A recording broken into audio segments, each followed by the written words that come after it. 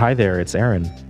Thanks again for listening to the show. It really means a lot to us. If you're enjoying us on your smart speaker, that is awesome. But did you know you can also take us on the go?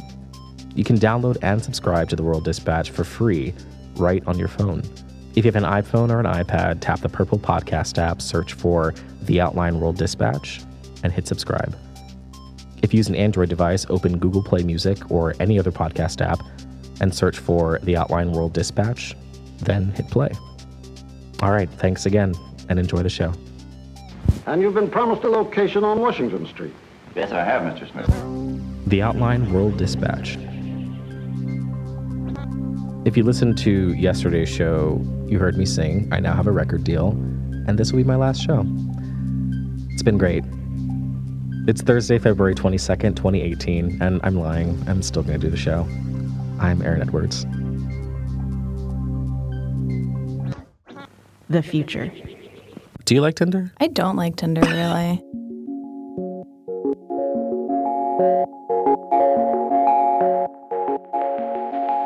So, Casey, you and I have been living in the darkness that is Tinder for a minute now. But for folks who don't know what Tinder is, what is it? I would describe Tinder as a dating app where two people have to mutually approve of each other before they can actually talk. You are presented with little cards of people's faces, and you have to either swipe left on them to say no or swipe right to say yes. And if you and another person both swipe right on each other, you're then put into a conversation together where you can talk. Hi, welcome to Tinder. Hi, welcome to Tinder. Welcome to Tinder. What's your experience like on it? Like a usual Tinder session looks like I open it up, start swiping through people. I don't really see much that I'm interested in. I finally get a match, and then usually at some point I tell myself, I get bored of it pretty quick, but I tell myself, okay, I need to generate at least, I need to find at least 10 people I like or get at least X number of matches before I, close it. I, give myself an assignment of people that I have to, quote-unquote, complete before I can, log off again. And then this is probably really where my problem is that I will do that step of it and sort of just, cast the net, as it were, and then come back, 2 days later and see, what messages came of that. through your process of deduction, you have been able to determine what you have deemed is a pretty reliable data point for how effective Tinder is to actually get people to go on a damn date. Yeah. Say you swipe through 1,000 people. Okay. And you swipe right on 100 of them. That's 1 in 10. If you swipe right on more than 1 in 10 people, I would like to hear from you, frankly. I think that's a reasonable fraction. Yeah. And then you might only match with 50 of those people. Of those 50, only some are going to send you a message. You're only going to message a few of them.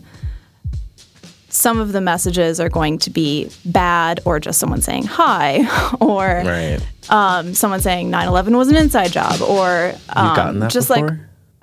I'm pretty sure I've gotten it. I'm not that precise thing, but I've definitely gotten troll messages, people just trying, people really are just trying to get reactions out of each other oftentimes with first messages, and they just don't know what to say, so they might just copy and paste 9/11 was an inside job over and over to somebody. The conclusion that you've reached is that Tinder is not actually for meeting anybody. Yeah, I mean, this really comes through for me.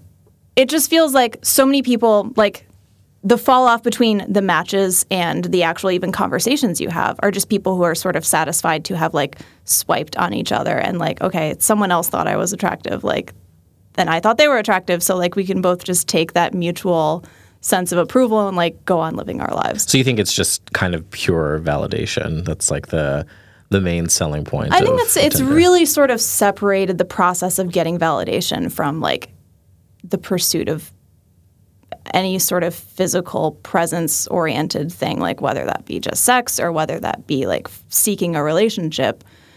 You can sort of separate the need for someone to validate you from actually wanting something out of them.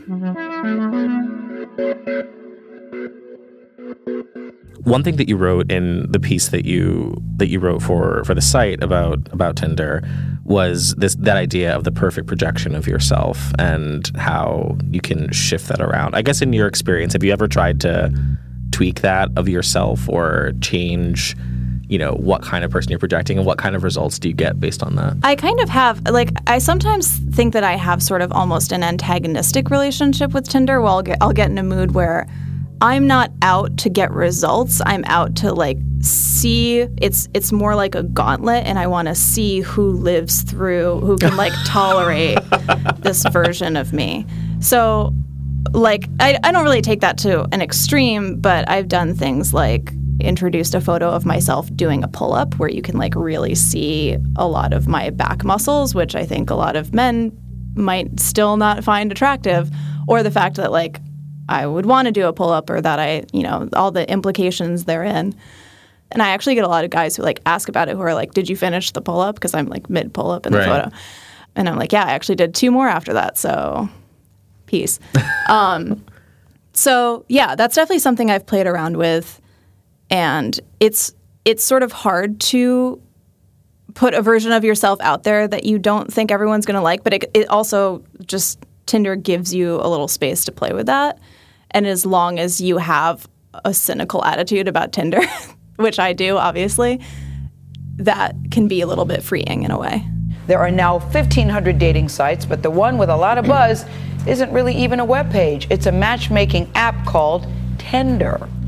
I mean, much has been said and written and opined on Tinder, but I feel like we're reaching a point now where it's kind of turning into just this persistent meme and not really a thing anymore. I deleted Tinder last year. I think going into the new year, I was no more. I'm not getting anything from this. It's making me really depressed and, creating all these weird feelings of self-worth and all this stuff. But I still kind of talk about Tinder as if it's something I still use, in jokes or in conversations with friends about dating. But I mean, where do you see Tinder going from here? If based on your own analysis of it and just looking at your own experience, which, there are many, but is it safe to say that Tinder is something that's going to be around for a while or, useful? I think it will be around for a while, if only because there's so many ways it could evolve. When you're critiquing how Tinder is, you have to really think about all of the ways that Tinder could be and isn't. And it's just a way of sort of keeping you in the app and keeping you swiping forever. And it's the first people to know when people are losing patience with Tinder is going to be Tinder. So when they have to change to sort of recapture the attention of singles everywhere, they will do what they need to. Today you heard from Casey Johnston, our brand new future editor here at The Outline. Casey also runs this really cool side project called Swole Woman, where she talks about fitness and lifting. It's very cool. You can follow her at Swole Woman on Instagram.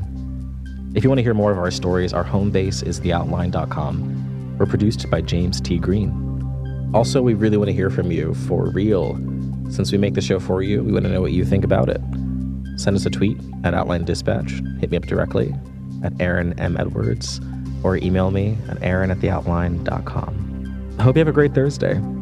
I'm Aaron Edwards. Remember, dating apps suck. Look within. All the love you need is right there.